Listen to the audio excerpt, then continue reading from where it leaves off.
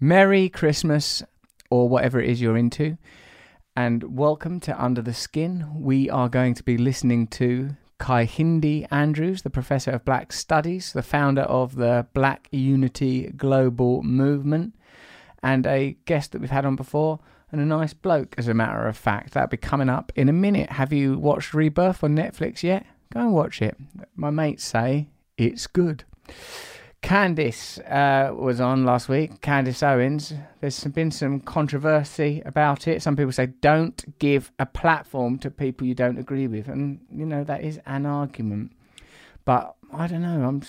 I think it's good for us to talk, but we'll keep thinking about it. Barry Altman says on, was this on Twitter? Oh no, was this on YouTube, Jen? Barry Altman goes, "This is the most badass interview stroke debate of 2018. Love it." I thought it was good. I mean, if you didn't agree with it, you'll certainly like this one with Kehinde Andrews, because he's very anti-Candice Owens. He's said some things that I simply can't repeat because I wouldn't. Sarah Robertson says, like, I'm halfway through the episode of At Rusty Rockets Under the Skin podcast with America, this on Twitter, with American populist support of real Candice O. Really good listen. Two people not agreeing at all. An insight and food for thought on how others think.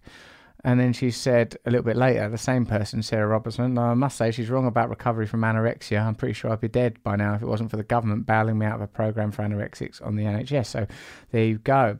McCusker says on Insta, it was a great show, or battle I should say. Alexa English, this was wild to listen to while making my dinner, lol. Lindsay, this was so interesting for me to listen to. It helped me understand so many questions that I had about why people vote for Trump. Some things I agreed with, some I did not, but my understanding grew phenomenally. Richard Egg 81 says, I found the sexual tension a tad distracting. You found it distracting, Richard Egg 81. Imagine how we felt in here in the chamber. Bromblewood, this is the most I've allowed a ringwing, it says here, but that might be Jenny May, who works here at Under the Skin, one of her many errors. So the most I've allowed a ringwing person, she might mean right wing, but she said ringwing. It's the most I've allowed a ringwing person's view into my echo chamber in a long time. You handled it really well. It was interesting to hear that right wing people think that all Hollywood lefties are doing it out of guilt. Doing it out of guilt.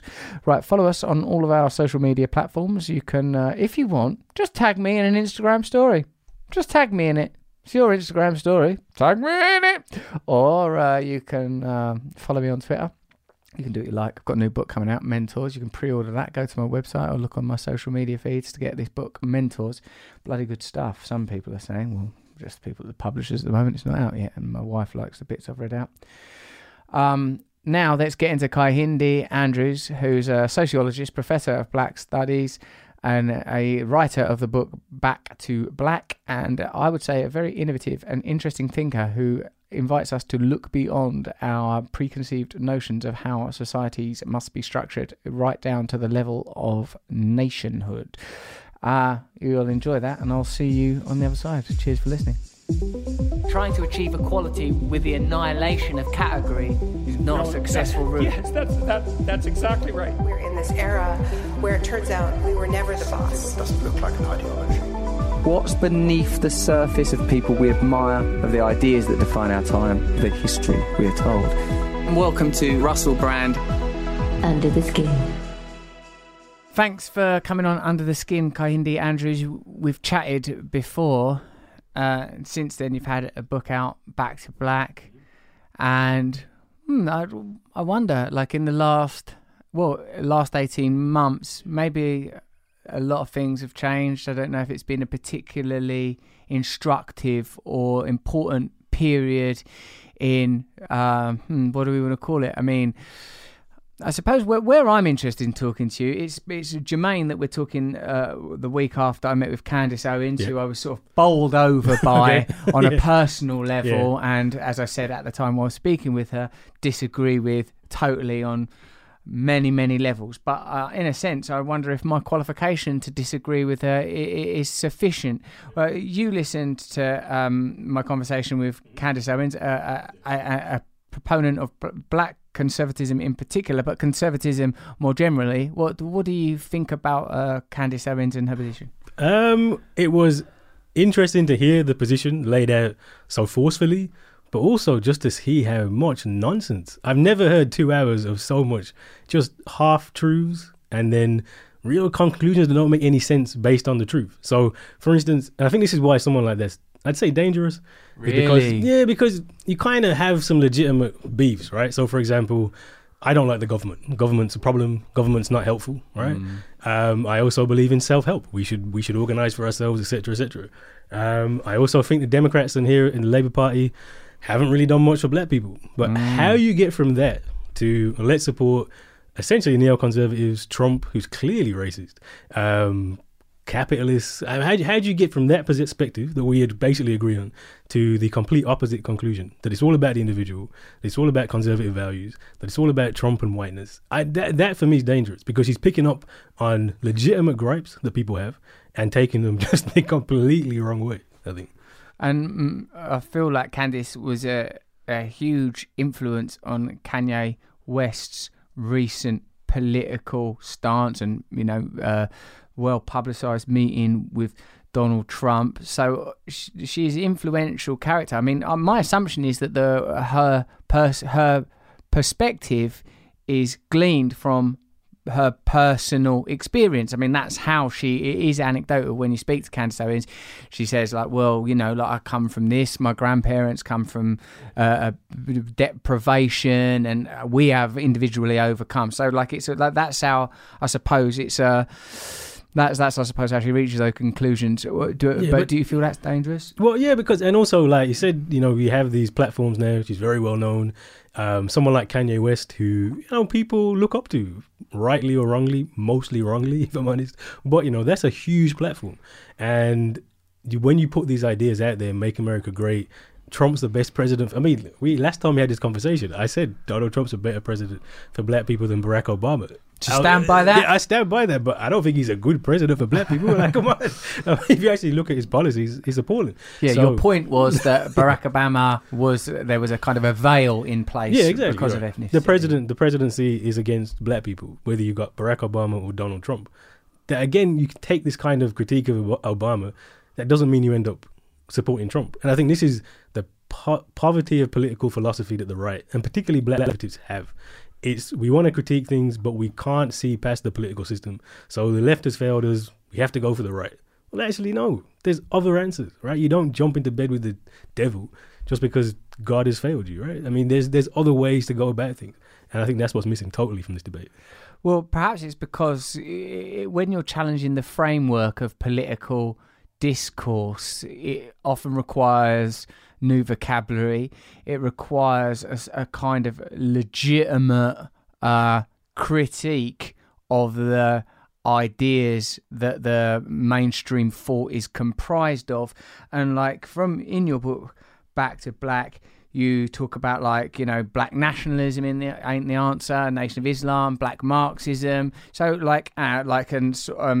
Pan-Africanism, culturalism, like a lot of things you talk about as being like, one by one, you reject different forms of black radicalism, even saying, I think that Martin Luther King was like a agenda to be accepted within a civic society that essentially despises or isn't beneficial to black people was like the wrong approach. Can you talk us through why there is such a need for a new approach to black politics? Well, I think this is important. Again, just to come back briefly to Candice Owens, is that we've kind of stopped doing the hard work intellectually.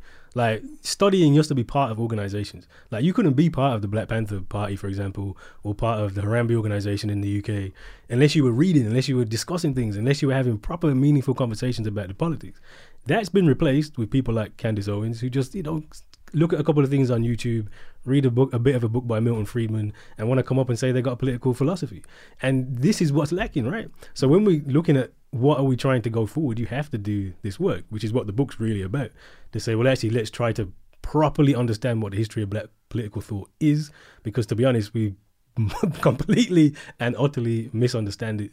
So, for example, to come to the Martin Luther King point, I'm a big Malcolm X fan. I always talk about Malcolm X. And one of the ways in which Malcolm X is misremembered is that he's a civil rights figure, which is nonsense. I mean, Malcolm was the biggest critic of the civil rights movement you would ever hear in your entire life. Called Martin Luther King an Uncle Tom, which is probably the worst thing you can call a black person. Considering him and King, so Martin Luther King and Malcolm, similar age, similar time, doing similar-ish things, you'd think they would have had met at least a few times. They met once because their politics was so completely different. King represents that kind of civil rights. Let's integrate into the system. Let's, we need white people to support with white people, so we have to be hold hands, and et cetera, et cetera. Whereas Malcolm's the black radical tradition, which is bone all of that. Forget all of that. Actually, what we need is revolution. What we need is self-help. What we need is a completely different political system. Right? Do you think that might be to a degree because Martin Luther King was obviously a Christian minister, and his philosophy would ultimately be derived from spiritual and scriptural tradition, and Malcolm X is coming from, like, to a degree, nation, but in later life Islam more traditionally. What do you think are the religious influences on both of their positions? Well, I think early on, so Nation of Islam, and I do talk a lot about the Nation of Islam in the book, is a version of Islam, but it's a version of Islam which is black separatist, and embedded in it says that we don't need white people. So I think actually that is quite a big reason why Malcolm early on is like, just forget white people, right? Because that's what it says in the Nation of Islam. But then when he converts to Sunni Islam, I mean, honestly, Islam and Christianity are very similar. They have very similar beliefs. They have very similar tenets. They're about peace. But his philosophy doesn't change when he moves into that more a religion where you would say is more accepting of everybody, etc., etc. He still holds on to his black radical beliefs. So I don't think it's just because King's a Christian, although I think that influences it. But I think it's more what politics do you believe in? Because if you look back at the history of some of the most violent rebellions against slavery, they were Christian preachers. Same book that Martin Luther King's reading, and they're saying let's burn it down. So there is a Christian philosophy which would say we still need to burn it down because this is not going to work for us. You don't believe then there is any possibility of integrated freedom for black people, because the thing that black people would be integrated into is a system that oppresses them? And is it not possible to create new superstructures that could be free, and I emphasize new superstructures that will be free from the kind of racial prejudice and bias that underwrite oppression? This system can no more provide freedom, justice and equality than a chicken can lay a duck egg. That's Malcolm X, right? I mean, we have to understand that what we live in today is built 100% on the oppression of black and brown people. I mean, actually, the book I'm currently writing, The West is Built on Racism, kind of outlines. That's the exactly. title. That is the working title. It might catchy. change. Working title. You never know. But if you actually look historically, what makes the West, it's finding the Americas. It's a genocide of tens of millions of people, followed by slavery, which killed tens of millions of people, followed by colonialism, which killed probably hundreds of millions of people, all black and brown people. And so what you have to understand is that when we're looking at the inequalities today, and a child dies every 10 seconds because they have no access to food, all of those children are black and brown. The logic of this system is racism. So how could you ever possibly expect within this, what we currently have, to have equality? It's literally impossible. Right? You think that's the defining modality of not only Western imperialism but power is racism? Like, because it feels to me, because obviously I'm a white person, so like I look for different narratives, because otherwise I'm in the baddies. Like, I don't want to be in the baddies.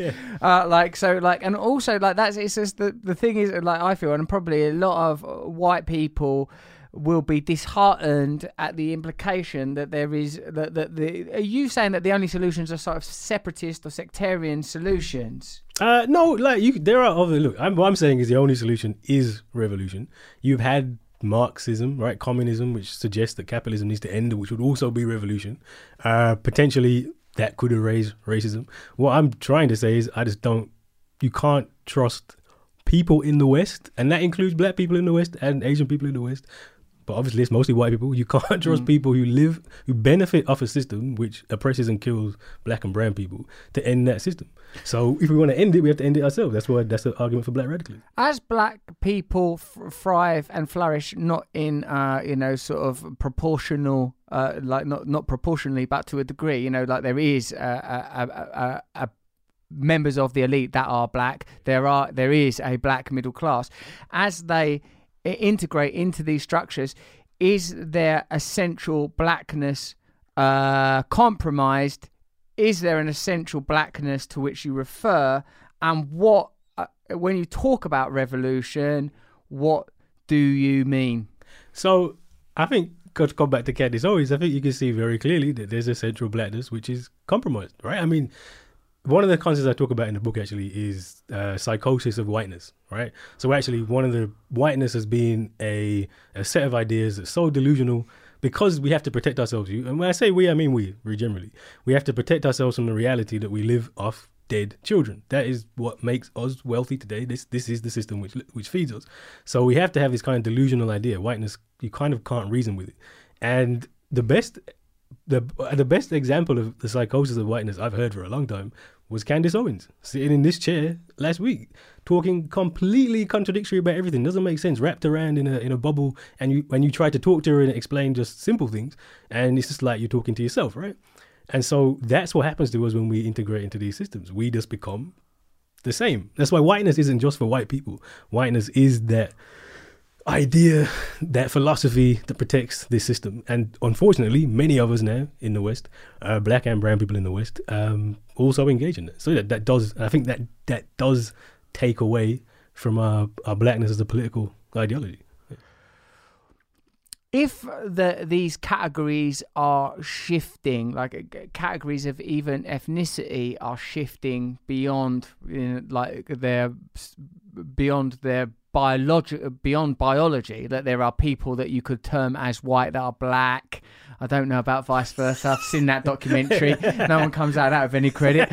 I feel like how do you galvanize people behind a revolution when it's when the qualification for it is kind of is shifting? Who is it that we're trying to reach? I understand that historically the wealth of Western nations is built on colonization, slavery. I understand that, and probably people that are sort of believe in empire and believe in nation will say, no, it's built on innovation and ingenuity and technology, and that's part of the story, but also there's a lot of oppression and a lot of death as well. Quite a lot.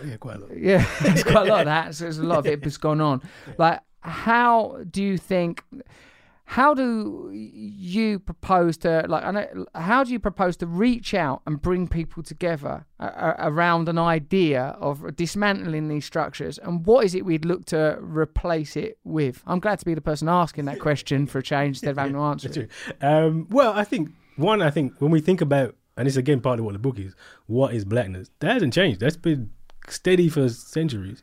What is blackness? Blackness is an identity that says that because we are from Africa and I look like this because I'm descended from Africa, that puts me into a category of other people who are descendants of Africa. And now, importantly, because we're descendants of Africa, one of the things the West does is racial hierarchy has black people at the bottom and white people at the top.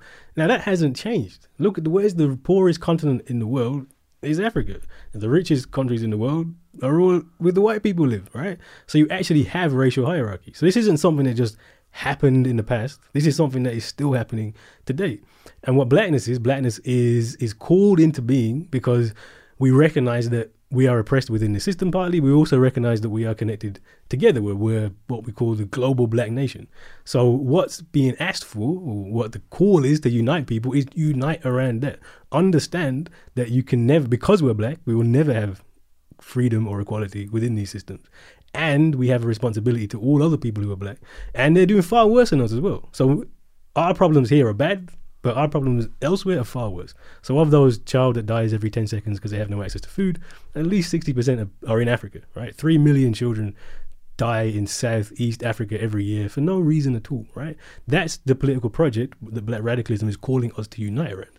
And I don't see why that would turn people off. I think that's something that, if we understand our history, our location, and where we're trying to go, that should be something that brings us together.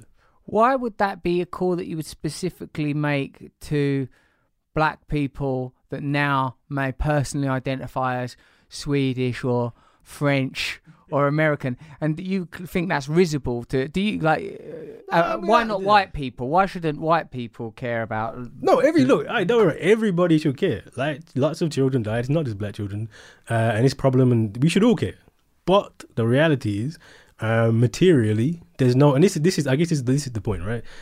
If you look at my actual material location in this world, there's absolutely no reason why I should give one damn about those dead children. In fact, I have what I have because they did. That's the way capitalism works. So all of us here, whether Sweden, British, America, etc., all of us benefit from it. So it's just not like me trying to convince everybody that, hey, we should look at this. It's not going to happen. That's not how these things work, right? What I am saying, though, is because of our particular history of blackness and our particular experience of it here, so we're not going to get full equality here anyway. So the way that we're treated badly here, police brutality, poverty, racism in schools, is related to the same reason why those children die. So actually, our position is a bit different because we're black. And then also, I guess I'm arguing that we should elevate beyond our material position.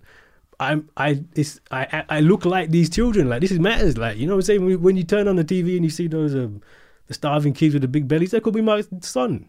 So that should actually elevate me beyond my actual location to say, actually, this is my political project. And I just think maybe everybody should care, but it's a bit less likely that everybody's going to engage in it. There's two things, Kehinde, that makes me think. One is that the fact that there is a sort of an apparent physical resemblance between black people, like that, it's not shared by Japanese people or Caucasian people, that it should be a meaningful connection, and that we can't push that to be like a total, that our ambition ought not be a total brotherhood or fraternity, or call it we will, of all human beings. For me, that it troubles me, again, because I'm a white person. And maybe if I was a black person, I'd be like, yeah, seems like a good point to step off.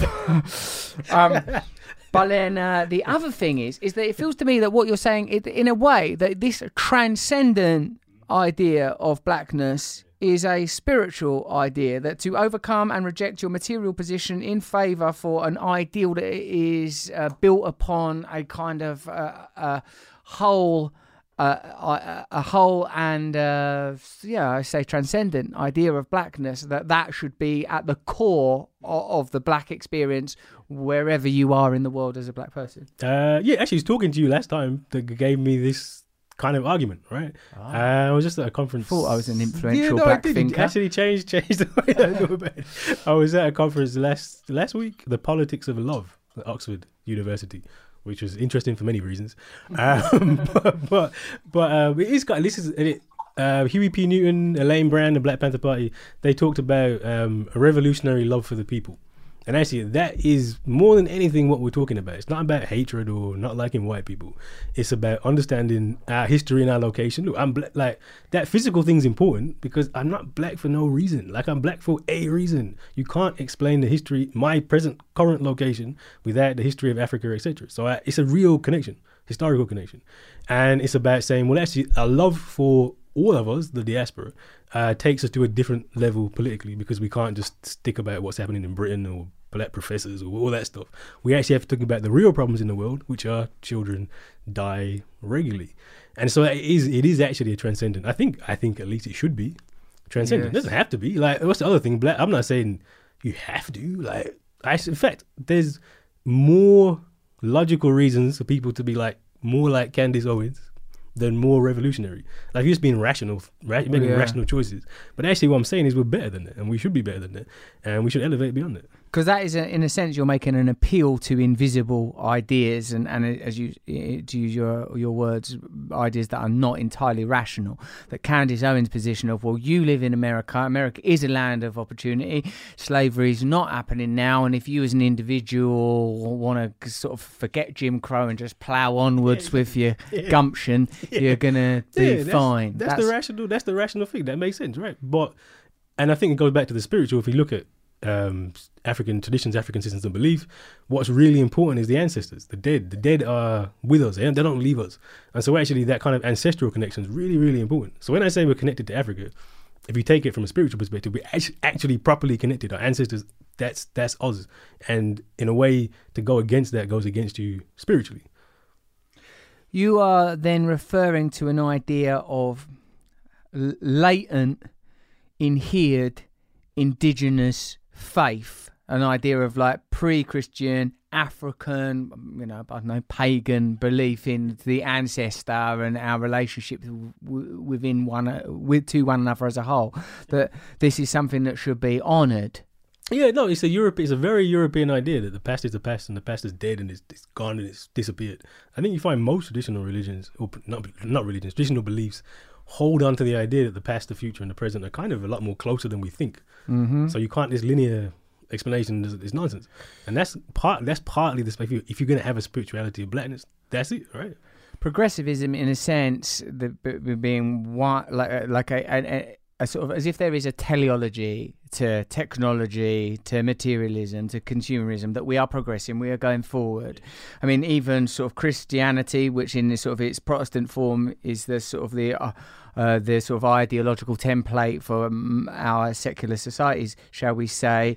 Even there, the idea of the Father and us coming from the Father is a sort of a determining idea, but only perhaps at the expense of the individual and the progress of the individual and the power of the individual.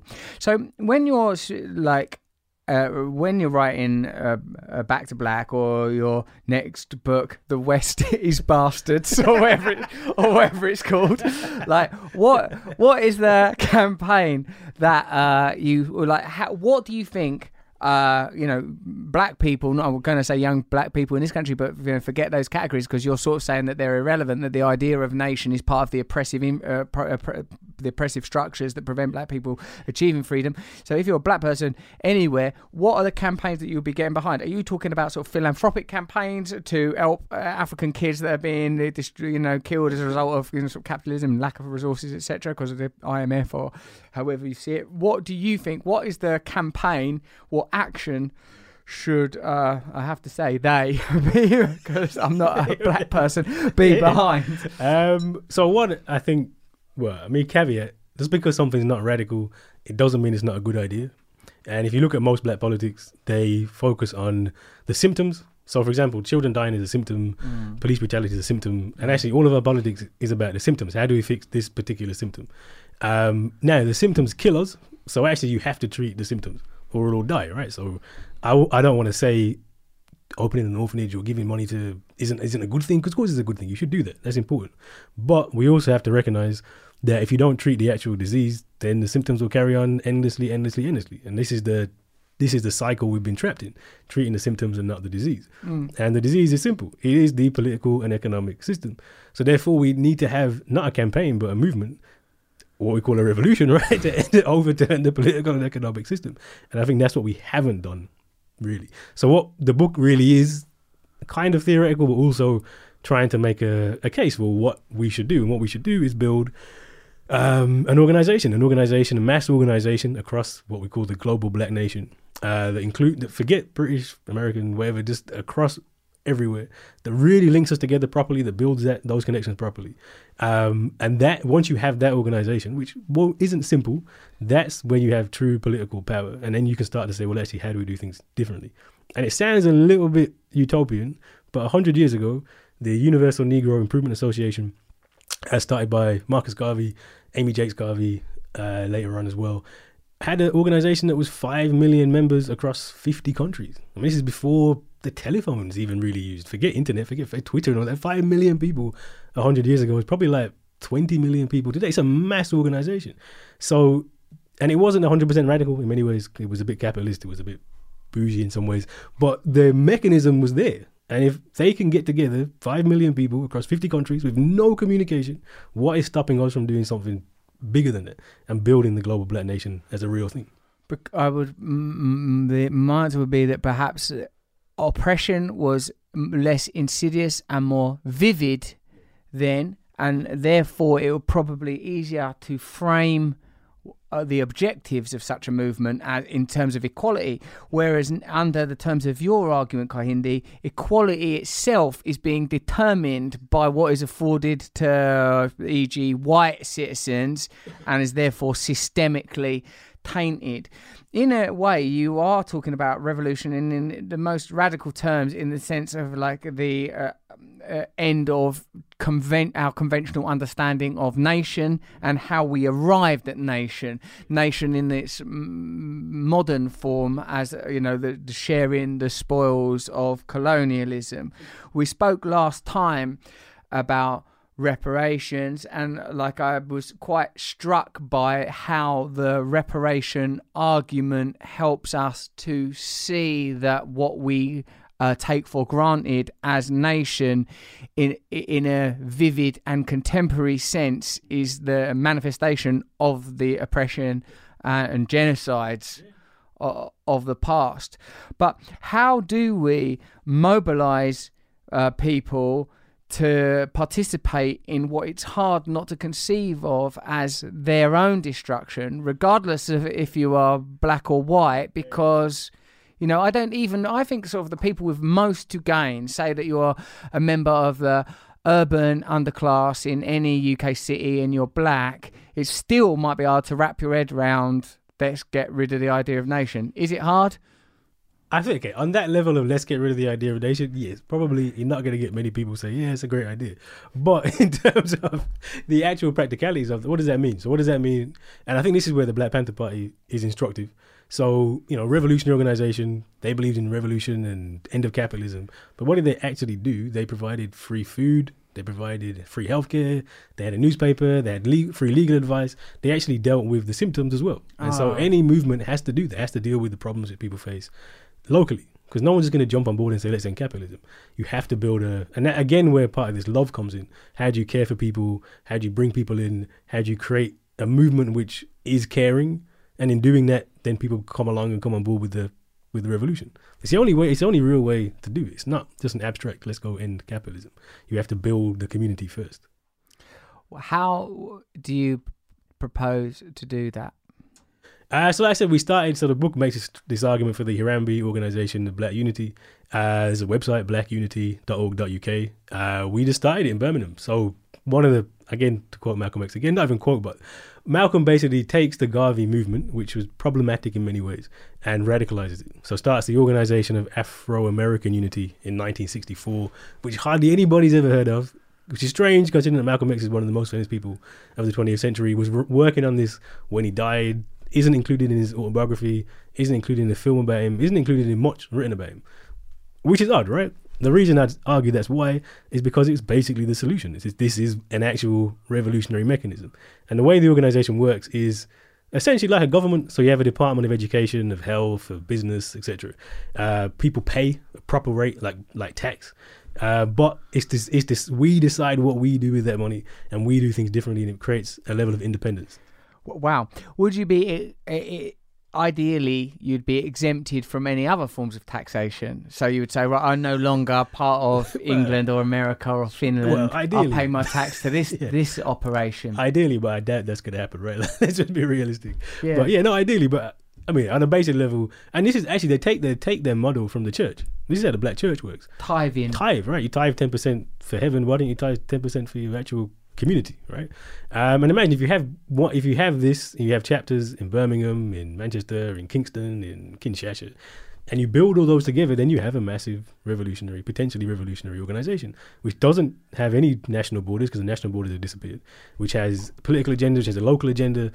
And if that's what we're trying to do for the next, give it a few years, hopefully the next 10 years, we'll have built a massive organization that goes across the globe that can then talk about revolution really, because at the minute it's like theoretical. If you build this organization, it's not theory. Because I think that some of the challenges are that any centralized organization is so immediately beset with sectarianism and infighting. It becomes so complex, and the initial challenges of addressing symptoms are so significant. Even if you were to take on something like, how do we protect young black members, like citizens, from legal disputes or police brutality or the impact of negative stereotypes, or it's so fractured and fragmented, the issues, that it's hard to, in a sense, be global and to have a global vision, because we are all mired. To talk about, like a smaller component of identity politics to which I personally belong, the community of recovering addicts, right? I just come from a meeting with organisation that believe in abstinence-based recovery as opposed to harm reduction, meaning like that the goal for anyone that's got an addiction issue is you've got to be clean from all substances, not on some sort of methadone subscription or whatever, and that given that like harm reduction is easier for the government to fund because as soon as someone's on a methadone script, they're dealt with, whereas putting someone through 6 to 12 to 18 weeks of residential treatment is much more money, no guarantee of a positive outcome.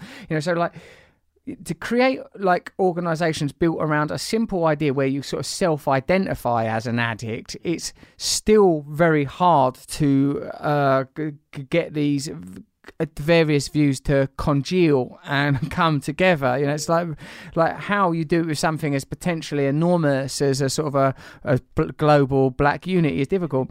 But given that I'm an optimist and given that what was currently in place isn't working, of course, again, from my perspective, it's perhaps determined on economic and spiritual lines. Like the vast majority of people are, in my opinion, living substandard lives without access to the resources, emotional, spiritual, material that they're entitled to. And there's no reason for this like degree of suffering when there is the affluence and abundance that we have on the planet.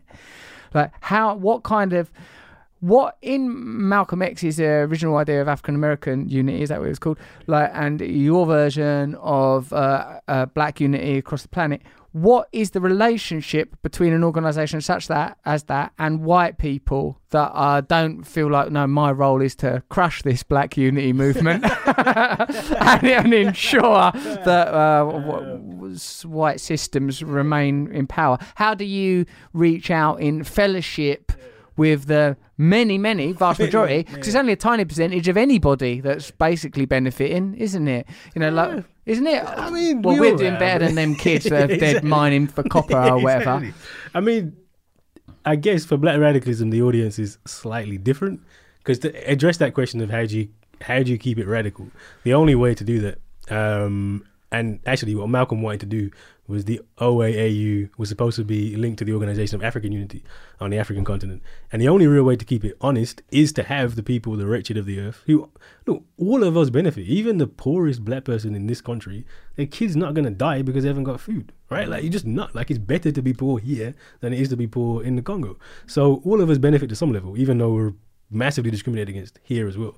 So the only way to keep it honest is to have the people who are really, really suffering, the poorest people. So from the very offset, it can't be a Western thing where it's just we get together and talk about stuff, because that will very quickly turn into an integration club. It has to be, how do you reach out to the African continent? So one of the things we did last couple of weeks, we had a conference at Birmingham City University where we re-engaging Pan-Africanism. We brought speakers from South Africa and Nigeria, South Africa and Ghana.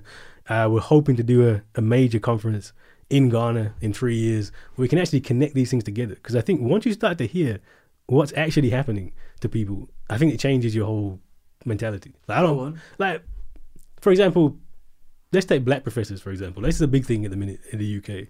There's a lack of black professors and everybody's moaning about it, and we need more black professors. And of course we do, right? I just became a professor, so... Congratulations. Is it? No. On becoming a black professor? Thank you. But is it? We had a whole 3-hour class with the class about whether this is even something to celebrate, right? Right, because you would argue, oh, well, then you've just become systemized. Yeah, what does that mean, etc., etc. But there's a bigger point. Like, I can spend my time arguing for more black professors, or I could spend my time saying there's 3 million children that die in Southeast Africa every year, and how do we fix that? And actually, those two things are diametrically opposed anyway. So I think once we start to understand what the real problems are, then I think that shifts our mentality. I don't believe in this stuff just because I believe in it. I believe in it because I understand that the thing works. What is your personal experience? I understand what you're saying in terms of your identity as a black man, but what is your personal and emotional connection to this suffering and oppression? What is it that has affected you? Is it academic, intellectual and cultural, or is something rooted itself in you that hasn't in a lot of Western Anglophonic black people? No, I think it does. I think it does in most people. I think actually that's one of the things about talking about the book, going around having these conversations. I've been surprised the range of people who've been engaged to surprise the hell out of me. I'm not gonna lie, like people in the banking sector, people who I never would have thought would have been interested at all. On reading, they're like, okay, well, I never thought about it like that. I never, because the way our school system is, the way our media is, the way everything is, it's all about Britain. And we've kind of lost that global focus. And when you look at it, I don't know, it's obvious, isn't it? It seems obvious to me that the real struggle isn't here. The real struggle is elsewhere.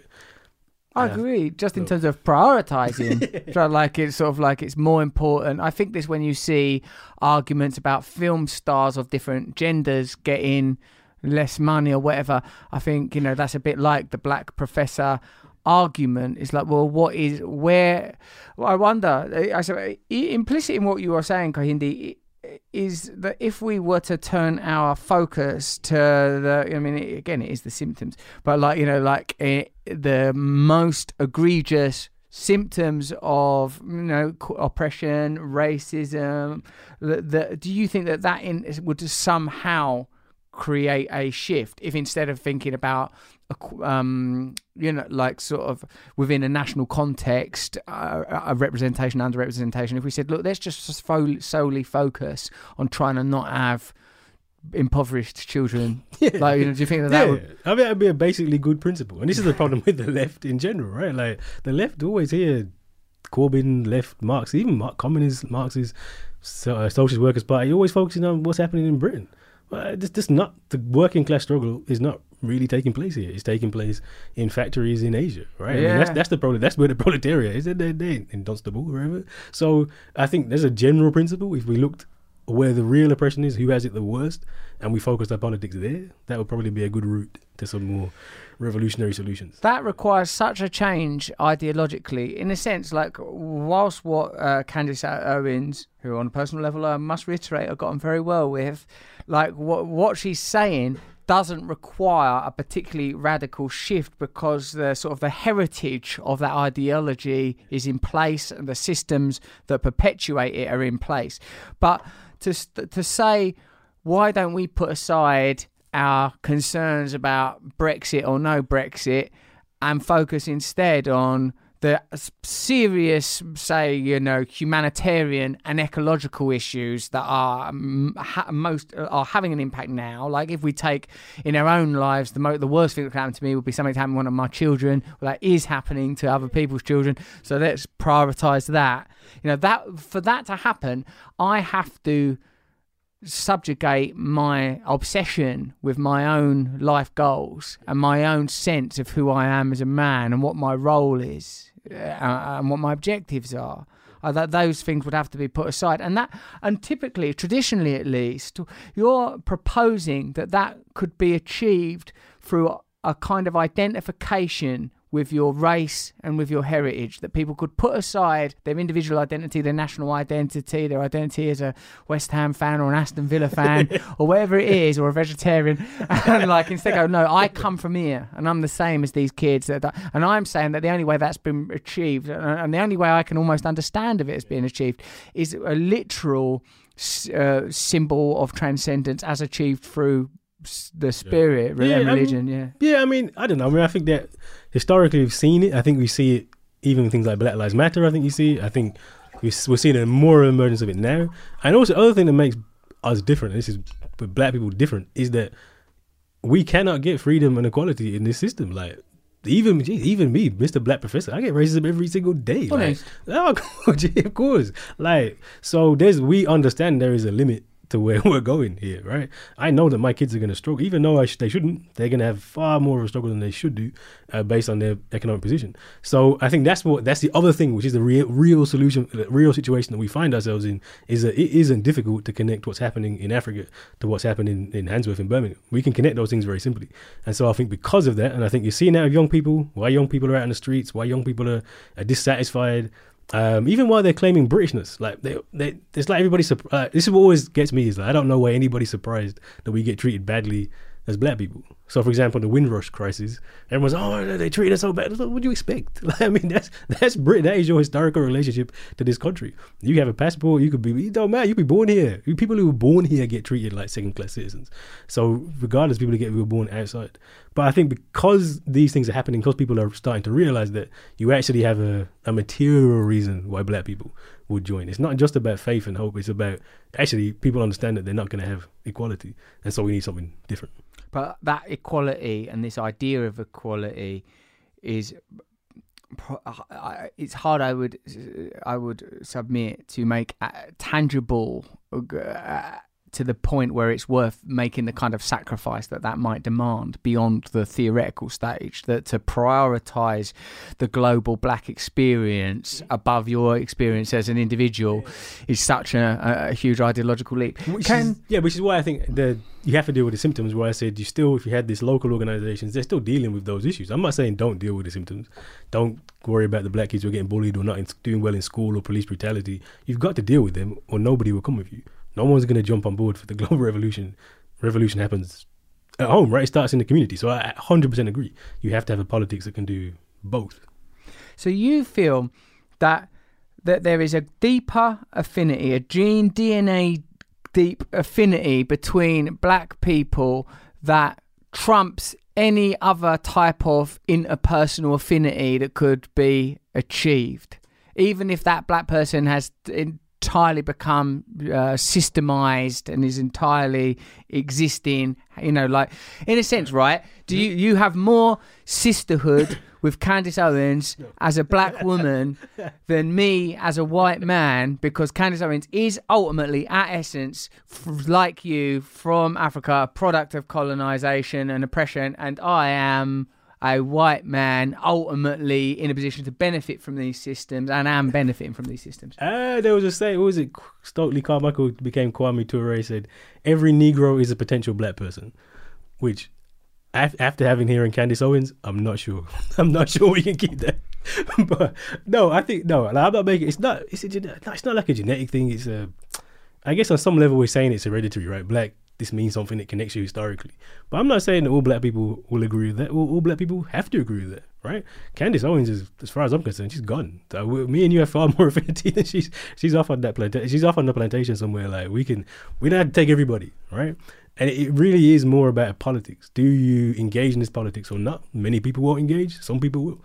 But what I would say, though, is, and this is also from history, is that people tend to get on board. People in my position tend to get on board when they don't really have a choice. So if you look at the Haitian Revolution, for example, that we remember Toussaint Louverture, who kind of led the revolution eventually, but he didn't get involved at first. He was free. He'd been freed. He was a slave, but he was free. He actually owned slaves in Haiti.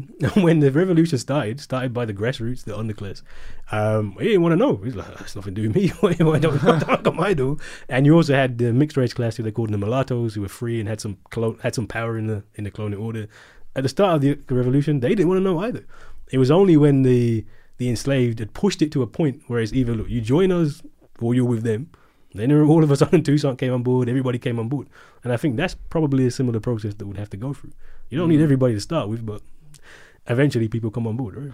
What about Gilets Jaunes? And what do you feel like some of these mass protest movements that seem, at least from the outside, as yet to be politically indeterminate in the conventional sense, but I've seen both people on the right and left claim this populist French movement as their own. French politics, as we know, is beset with post-colonial conflict and oppositionism, and Paris has been a hotbed of sort of racial and anti-Islamic and sentiment and terrorism. This is, though, interesting to me to see in this fractured time, which most easily, it seems, yields territory to the right, at least on the evidence of recent elections. it seems that this is, we're going to start to see that the right wing, ultimately we're going to see that right wing politics won't work for ordinary people of any colour. Presumably that would be more pronounced for non-white people. So what do you feel about Gilets Jaunes, and do you see that there's anything, or is this, again, would you say just a struggle taking place within a colonial framework, even though to me it seems like a sort of quite a sort of a primal attempt to sort of really challenge structures? It could be. I mean, I think it's one of those where, again, similar with Black Lives Matter, you see that there's the urgency's there, and the people understand that things are terrible and things need to fundamentally change. But it needs organising, it needs politics. Otherwise, it's just anger, and it doesn't necessarily get you anywhere, and it can equally go to the right as it can go to the left. And I think I'm not sure what the politics of it is. It seems a bit France is a bit like that. They're a bit reactionary, right? Something happens and they react, and then they go back. Set fire to a lorry. Exactly, right? But you need more than that. That's part of the reason why I wrote the book, right? What's the political ideology which we are going with? And actually, radicalism doesn't necessarily mean protest or in the street or violence. Radicalism means going down a particular political agenda. So I think being in the street and protesting the rising gas prices, it could be the start of something, but there's not necessarily anything more to it than that, right? Certainly, like perhaps, like Occupy, when people are on the streets, for me, that is like you were saying about that Haitian revolution. That is the point where people are willing to go, okay, this is affecting me now. So like I'm coming out. I'm sticking the yellow vest on. Individualism is whilst it's not I suppose it is explicitly part of the American dream, for example, and explicitly part of Protestantism. So yeah, perhaps it is explicitly part of our sort of cultural or national ideology. I feel like it's a very difficult thing to overwhelm in that it inhabits your body. I know that at least I feel like I know that I am me, and that's my hunger, and that's my sexual desire, and that's my anger. For me to be able to redirect my personal impulses to causes that not only don't benefit me, but could possibly on a material level be to my detriment, requires a certain degree of faith. And that faith, that's not a easy thing to come by. That's a hard thing for people. Maybe different if you are, but you are presumably, you're in a pretty good position. Your kids are probably in a good position. You've got a good job. You're respected. You're a member of your community with a degree of power, etc. So what sacrifices are you willing to make? We have this conversation a lot actually in our Black Studies. Do you? So we had a Black Studies degree, and I'm always saying at Birmingham City University, and I'm always saying I'm not radical. They're like, what do you mean? You must be radical. You wrote the book on radicalism. You must be radical. And I'm saying, well, if I was radical, I wouldn't be in this job. Professor is not a radical occupation. I've said that what we need to do is start an organisation, the Ramby Organisation of Black Unity. And the sacrifice I should do is I should go and do that. Why am I in this job? Just go and leave. But obviously I got a mortgage, I got 4 kids. It's not that simple, right? So even on my personal level, I understand the need to say, actually, look, I've got me, there's my family, you have to provide for that. And how do we, people don't just sacrifice stuff for the faith and this is going to happen. But I think that actually one of the reasons why I do think, about the issue of we're more human than you like to think. I think actually people feel worse about the conditions of the world than we often give them credit for. For example, why is whiteness a psychosis? Why do I say it's a psychosis? Because it's a protective mechanism, because if we actually were to address the real situation in the world, everybody would just collapse, right? Yeah. So even Candace Owens, why is she so fervent in her ridiculously delusional beliefs? Because deep down she knows she has to protect herself, because actually to acknowledge the actual reality of what racism, just America, forget the rest of the world, that would completely and utterly destroy her location. She has her job and her platform because she's a right wing. Well, what did I say before? The blackface on white racism, right? I mean, that's her job, right? Yeah, I didn't say that to her. So you didn't say it. No, mate, no. I didn't say that. Would have gone down well, I think. But so on some level, I think if you met her, she's charming. That's what I'll say to you. Is but in a sense, look, in a way, we all got our politics, haven't we? But like you say, and both of us, here we are, both of us with our radical beliefs. ultimately admitting that when it comes to it, I've got to look after my daughters, you've got to look after your 4 kids, you know, and it's like a lot more pressure's got to be exerted on me before I'm like, that's it, I'm out there now, I'm putting on the yellow vest, I'm picking up whatever I need to pick up. Yeah, but that's why we have to create we have to create conditions where you can have. So, for example, I keep talking about the organization. I would like to think in 10 years, 5-10 years at least, it's to a point where I can leave my job and be maybe not as comfortable as I currently am, but comfortable. I need to be wealthy. I just need to be able to pay the bills and feed the kids, right? So, and I think that's possible if we do the right things. And I think if you gave people that option, I think they'd be fine with it. Deep down, if we believed that by living by our principles we would be happier, like the one I always think is, what if I, instead of going, hey, there shouldn't be homeless people, I just right, come on, this room in this office, we could have homeless people sleeping in here, we'd have homeless people in our spare room, right, let's start living by this stuff. Part of me thinks I would be eventually happier. Like, once I got past that, oh, bloody hell, they've used my shampoo. Once I got past the toilet's blocked. Who done that? Right, I'd eventually be happier. But it requires a sort of faith. It requires that I reach inside myself. Now, like a person that's like what they would call themselves either a conservative or right wing, or they would say I'm a realist. I don't know how they would describe themselves, but they're not faced with that challenge because they can say, no, I'm living the life that I say I'm living, and you are as well. You're living the life that I, you know, because when it comes to it, you're not leaving your jobs and you're not leaving your nice house. You know, like it's hard for us. I feel like it's hard. No, but that's why it's not about us as individuals. It's about, and that's why, again, I always say you cannot rely on me to lead the revolution because I got far too much to lose, which is why you have to bring in the masses, the poor. So the Black Panther Party, for example, recruited in prisons. Why? Because those are the people who have nothing to lose, and they will keep you honest. Because if you know, even now, like, you know, so I'm comfortable, so I don't necessarily push it as much as I should do. But if you've got people who have nothing, they're the people who will push it, and that's how we have to build organizations. And I think, particularly for Black politics, but politics in general, we just kind of miss the people who are at the bottom are not there. They have no voice whatsoever. They're not part of it, and because they're not part of it, they're not pushing us to be better, I think. Wow, because they have sort of, in a sense, been entirely exempted. Again, I have a different lens than you, but like when I like use when I think about like maybe we talked about it last time because I think I may have just read it at that point, or at least watched the documentary about what James Baldwin said about the creation of the category of Negro in order for the white majority to disown their collective shadow.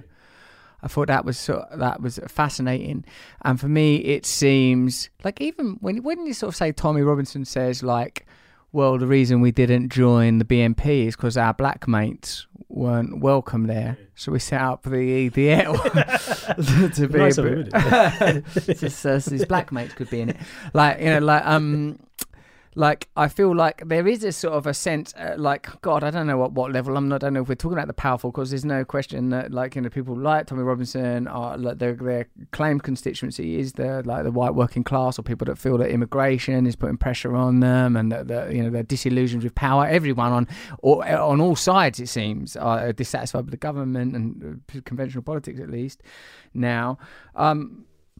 Excuse me, but like for me, this category of the other, the excluded other, again, like for me, is beyond a racial categorization, because when I sort of, you know, people that are homeless, people that are dispossessed in this country, you know, and there's no question that as a whole, broadly, globally, white nations, inverted commas, are exploiting black brown nations for resources, and in a continuation of what began, you know, 500 years ago.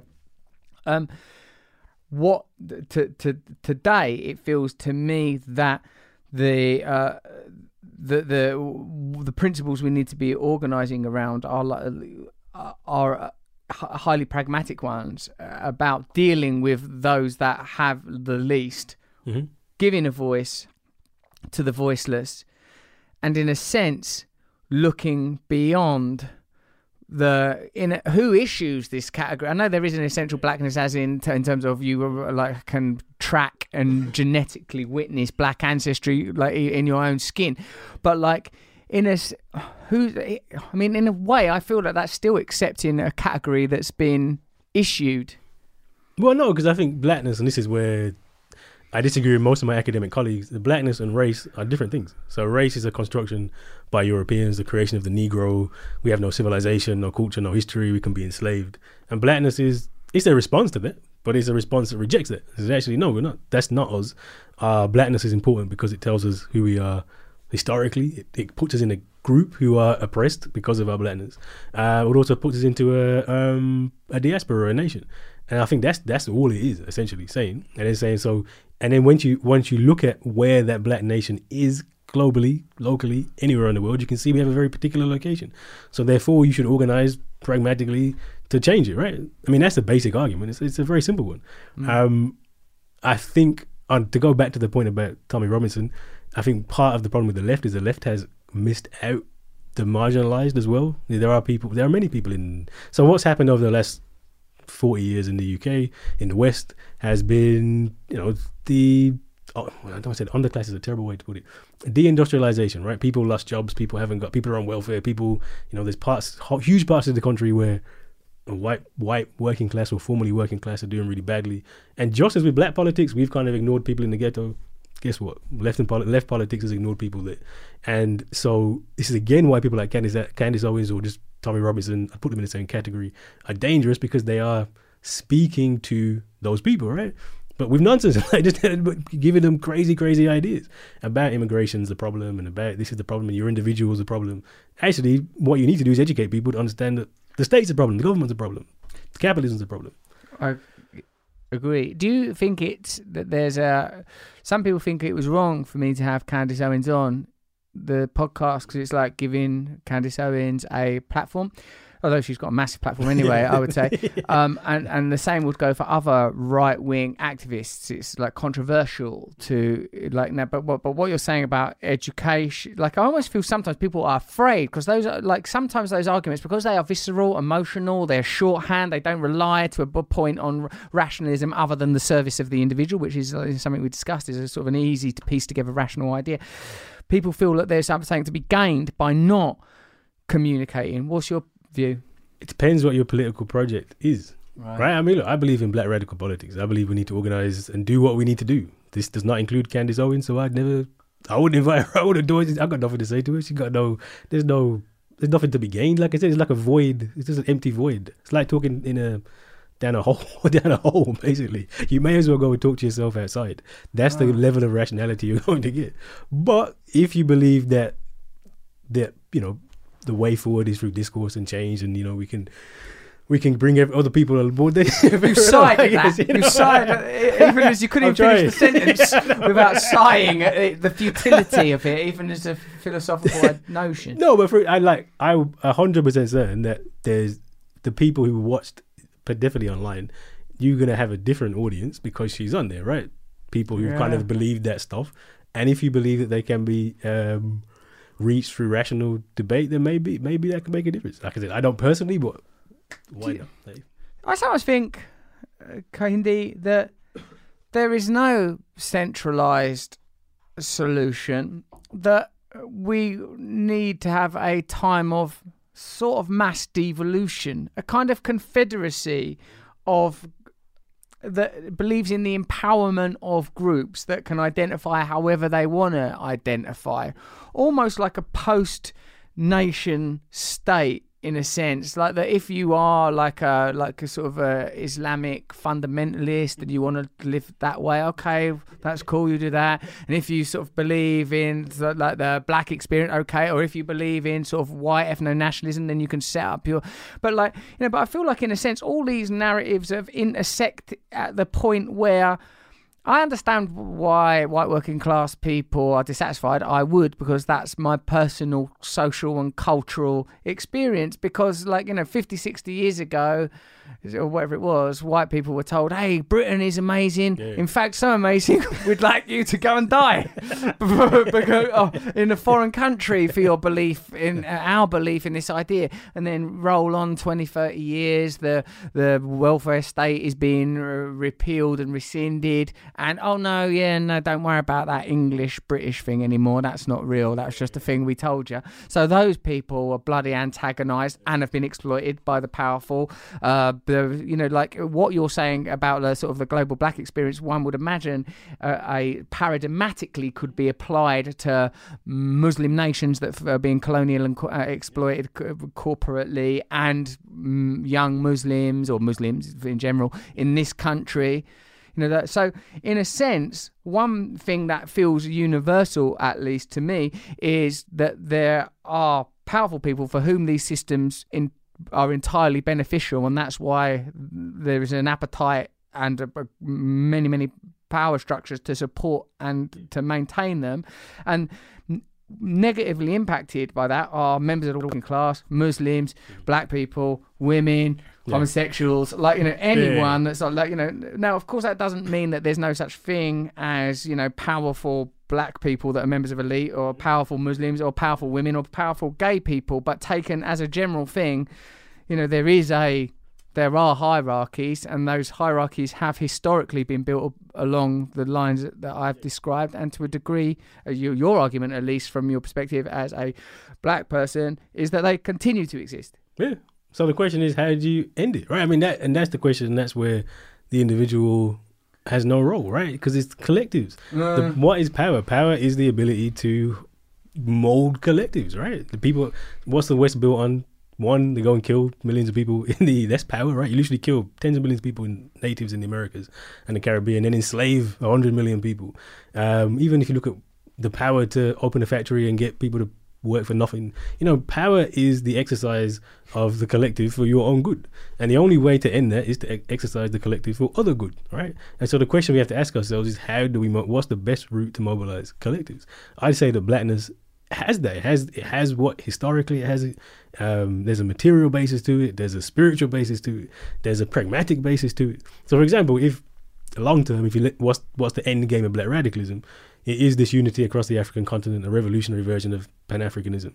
And if that happens, that ends capitalism. Literally ends capitalism. Can only survive partly because it exploits the wealth. It literally just takes things out of the ground in the Congo, etc., etc. So if you had this African revolution, even though it's a black thing specifically, it ends capitalism. So then you have to actually change everything. So what you need to do, that's why we should be focusing on these kind of politics. Right? So if Africa as a continent ended its current economic relationships with the economic and bureaucratic organisations that have replaced the colonies, that would mean that the structures that are held up by those relationships would collapse. And automatically, you can't, there's two things which capitalism has always depended on. One is resources, and two is labour. Africa's about resources. Africa is the richest continent on the entire planet, and it's the resources from Africa and China's getting involved now as well, which is propping up in Western capitalism. So if you had an African revolution that would say, no, you have to pay a proper price for those resources, that ends capitalism for everybody, not just for us, for everybody. But an African revolution, I've been meaning to ask you for a little bit, but it keeps going out of my head. Is it possible to conceive of a pre-colonial Africa? Because I've heard you say, or I've read that you've written that even tribal conflict within Africa is a legacy of colonialism. Do you think that there is the possibility for African, you presumably do, because that's what you're writing about, but do you think that's possible, like a unified African continent, a revolutionary Africa? Yeah, why not? It should be possible, right? You say, you're not gaining anything from this system. Come on. I mean, and the grassroots in Africa understand 100%. I mean, why is it you have Boko Haram and Al-Shabaab, people joining Islamic extremism? It's not because they're Muslim or they believe in this stuff. It's because where else are they going to go, right? Right, this represents the mood. They're just anger, exactly. Violence, fuck this. There's somebody there fighting against the West, right? So, and those people before would have been in revolutionary movements. So if the appetites, people aren't stupid. They know what their problems are generally. But one thing I would caution against is to say that the solution to our problems is pre-colonial Africa. That's 500 years ago. We've moved on. Times have changed. We don't need to. It wasn't perfect in Africa before. And it was a long time ago. So when we're thinking about where we go forward, it has to be what do we do forward, right? Like, what does the African unity look like in the future? And actually some of the things, and this is where you have some of the tensions. So tribe, which is probably more like nation or ethnicity, is definitely something which is overplayed by the West, like massively. It's a way to they racialized the differences, and they made it like, you know, pitted people against each other. And if you look at like Rwanda and that genocide, that's a colonial production. Yeah, right? those categories were created. Yeah, completely. post-colonially. I mean, so the categories exist before, but they're kind of put on steroids and racialized and put in material differences, right? So the Hutus get more, the Tutsis get more power than the Hutus, and it becomes biblical. And it's all kind of put on steroids. But the issue of tribe itself, or nation, if you want to call it that, is something which is not incompatible with this kind of revolutionary Pan-Africanism, but does mean something that we need to change, right? Unifying the whole continent means unifying the whole continent. So then it does mean an evolution. We're not talking about saying, look, there's this perfect Africa that was.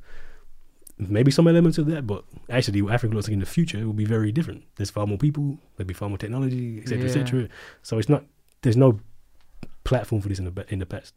I get you. It's like you want to create an ideology that is not been harvested from a pre-existing white ideology that has stitched into it oppression. And like, I read this Native American activist, I think his name might have been Russell Mead, who said, like, there's a assumption by your, like, you know, that we, the Native American people, should all become Marxists, like, because like that would be the best tool for us. But he goes, I don't believe in that. He goes, for me, he says, capitalism and communism are opposite sides of the same coin. Both assume the earth to be resources. Both assume economic solutions. Both assume post-industrial or industrialization. And like he, then like the rest of his speech was about essentially a kind of, what do I want to say, a pantheism of kind of a love of earth and a love of nature, and a kind of a harmonic idea of man as part of nature. Like, so you say, like, you know, whilst you particularly are allied, you know, and from ultimately Africa, like you don't see it as impossible that there would be an allegiance between, like, say, Native American people, Latin and South America. You know, there's no such thing as Latin America, is it? That's a colonial product in itself. But you know, that there is a natural allegiance here. So then, in a sense, what I feel like is that eventually, like, I feel like the colonization in terms of the sort of the stealing of labor and slavery only happens with, like, right, we've run out of serfs and peasants and white people to fuck over, let's go and get some new ones, you know, or like now these ones are organising, collectivising and starting to demand rights. So at Genesis, I feel like that white people have the same ultimate problems, perhaps not within a system, you know, you're pretty, because there are advantages that I have as a white person in this particular system that you don't have, but like from a utopian perspective, and why would we have another one?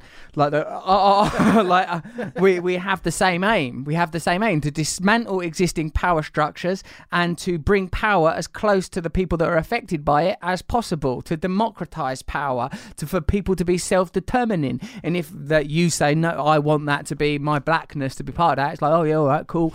No, we want our Celticness to be part of it. All right, cool. Our Arabness. Fine.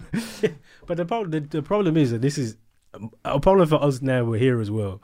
Is that actually, if you look at the oppression that has been meted out to those who are black and brown outside of Europe, it is of a completely different order. It's genocide, it's slavery, it's death on a scale which they didn't do this. They didn't genocide. They didn't go into the mill towns and just kill people or enslave people. The Irish feel that they get that. The Irish got it pretty bad for a bit and then became white, right? And now the Irish do best just fine. White But if you actually look at the things with the worst oppression has always been, even with the Irish, the worst oppression was reserved for people outside of Europe, always.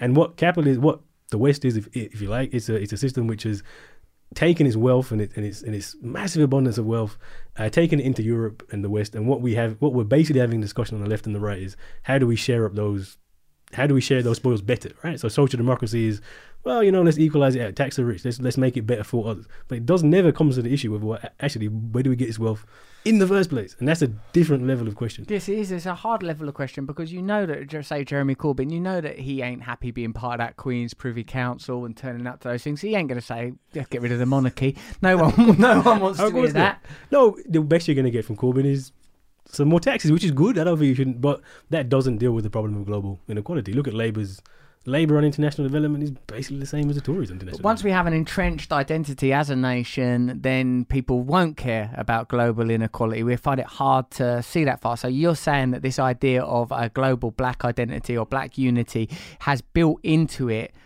post-nationalist identity, post-colonial. Like it's like, look at yourself as the nation that you grew up in. You are this. You are your blackness. You are your heritage. That's what it's always been. To quote Malcolm again, I've been speaking a long time and I haven't quoted him too much, so I'm proud. This is He's come up 3 times. Okay, I've got a Malcolm Xometer here. It's actually a drinking game. If you hear me speaking, when I mention Malcolm drink, it's usually a bad. I don't think he'd like that. You better be drinking a non-alcoholic drink. But what do you say? You're not an American. You're an African in America, right? That's a fundamental principle of black radicalism. But don't you think, though, in a sense, I think you're picking up the argument at a certain point. Don't you think that, like, I could say, well, I ain't bloody English either, because, like, I am some essential piece of consciousness temporarily inhabiting a material body, and my allegiance is to love and togetherness and the freedom of all people. Okay, within Britain, right? I like it. You won't know this necessarily listening, but Kehinde sort of participated in a TV pilot I've done once. Like, because it was a limited amount of time, like TV programs are, I kept turning to Kehinde for like simple conclusions. So doesn't this mean that Muslims and working class white can all get along as one? And Kehinde goes, no, I don't think it means that. Like, oh, come on, we've got to go to a break. Say something upbeat about how everyone's going to get on fine. No, we're not. No, we're not going to get on fine. It's going to be difficult. It's possible, but I do think there's an issue. Well, actually, one of my issues with the black Britishness thing is the whole. If you look at the last year and a half, there's 2 years, there's been a big push on, being black and British.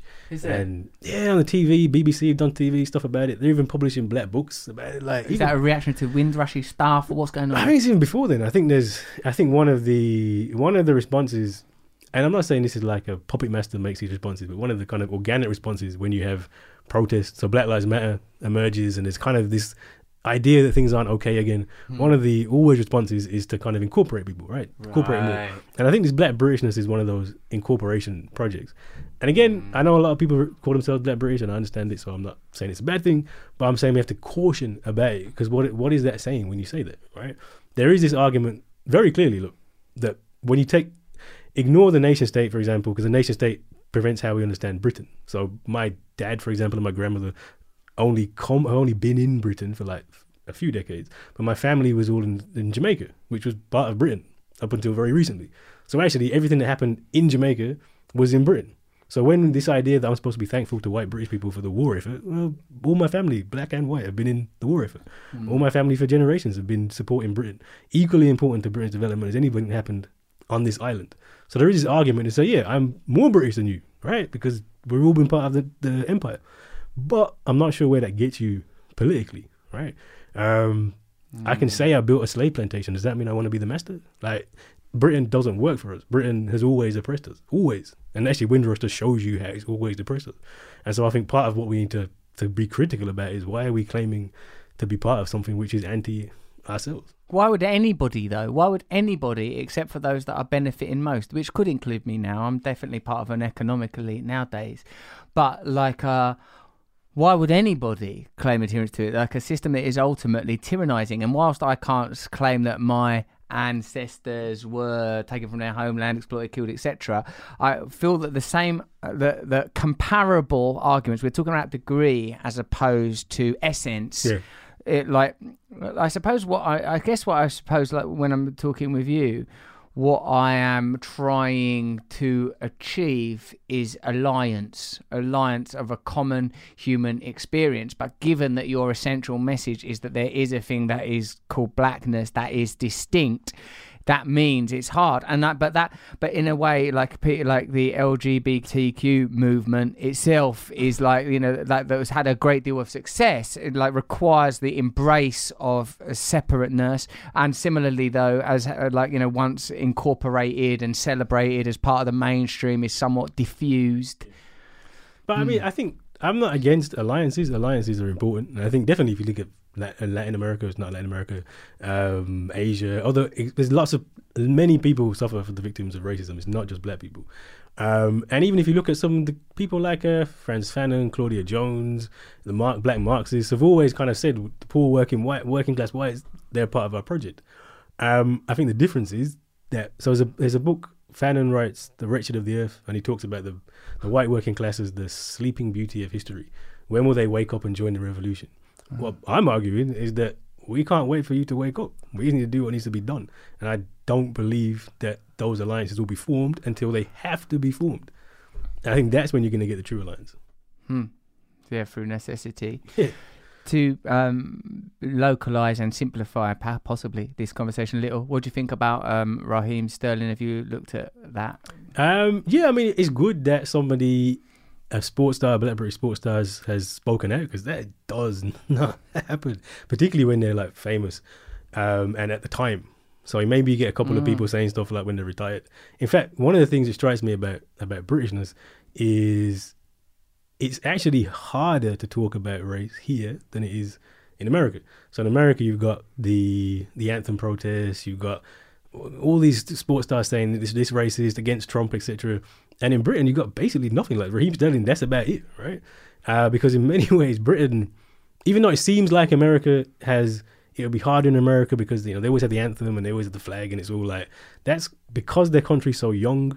This kind of like a mechanical solidarity. They just kind of like, it's enforced, it's imposed. It's not really that certain. Whereas here, you don't need the anthem, you don't need the flag, but it's so embedded in this, you just don't do it.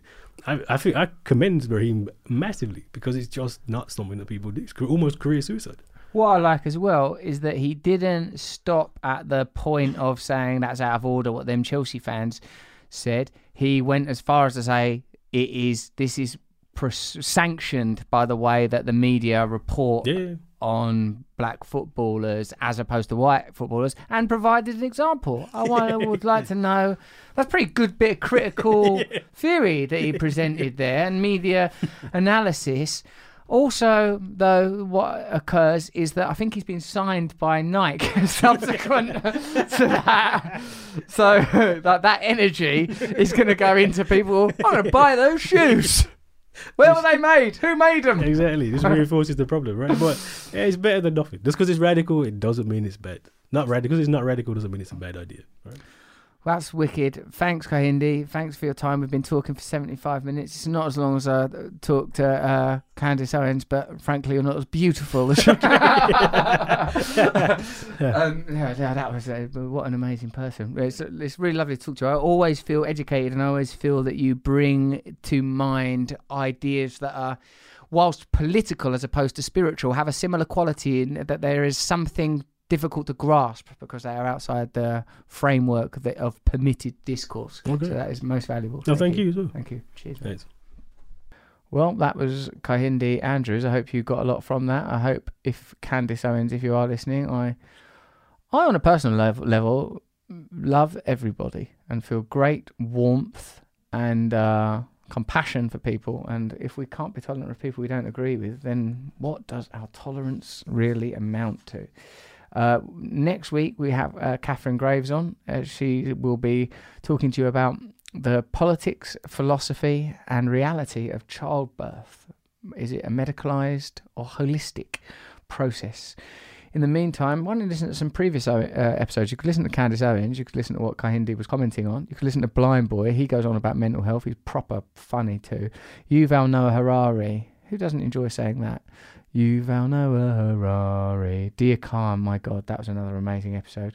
Also, please subscribe to this podcast, share it, get it out there into the world. Tell other people to listen, go up to them, place your head upon their shoulder and just whisper ever so gently, listen to Under the Skin with Russell Brand. Also, have a look at my Netflix special Rebirth if you haven't watched it yet, and let me know what you think of it on social media. I'm glad to stay in constant communication with you. Also, you should know that we are supporting The Mix, a organisation that helps young people with mental health, but all issues really. And if you are a young person, you want to get in touch, have a look at the mix.org.uk, and they'll be very, very helpful to you. I'll tell you that. Take it easy. That was Under the Skin. Happy Christmas and that. Bye.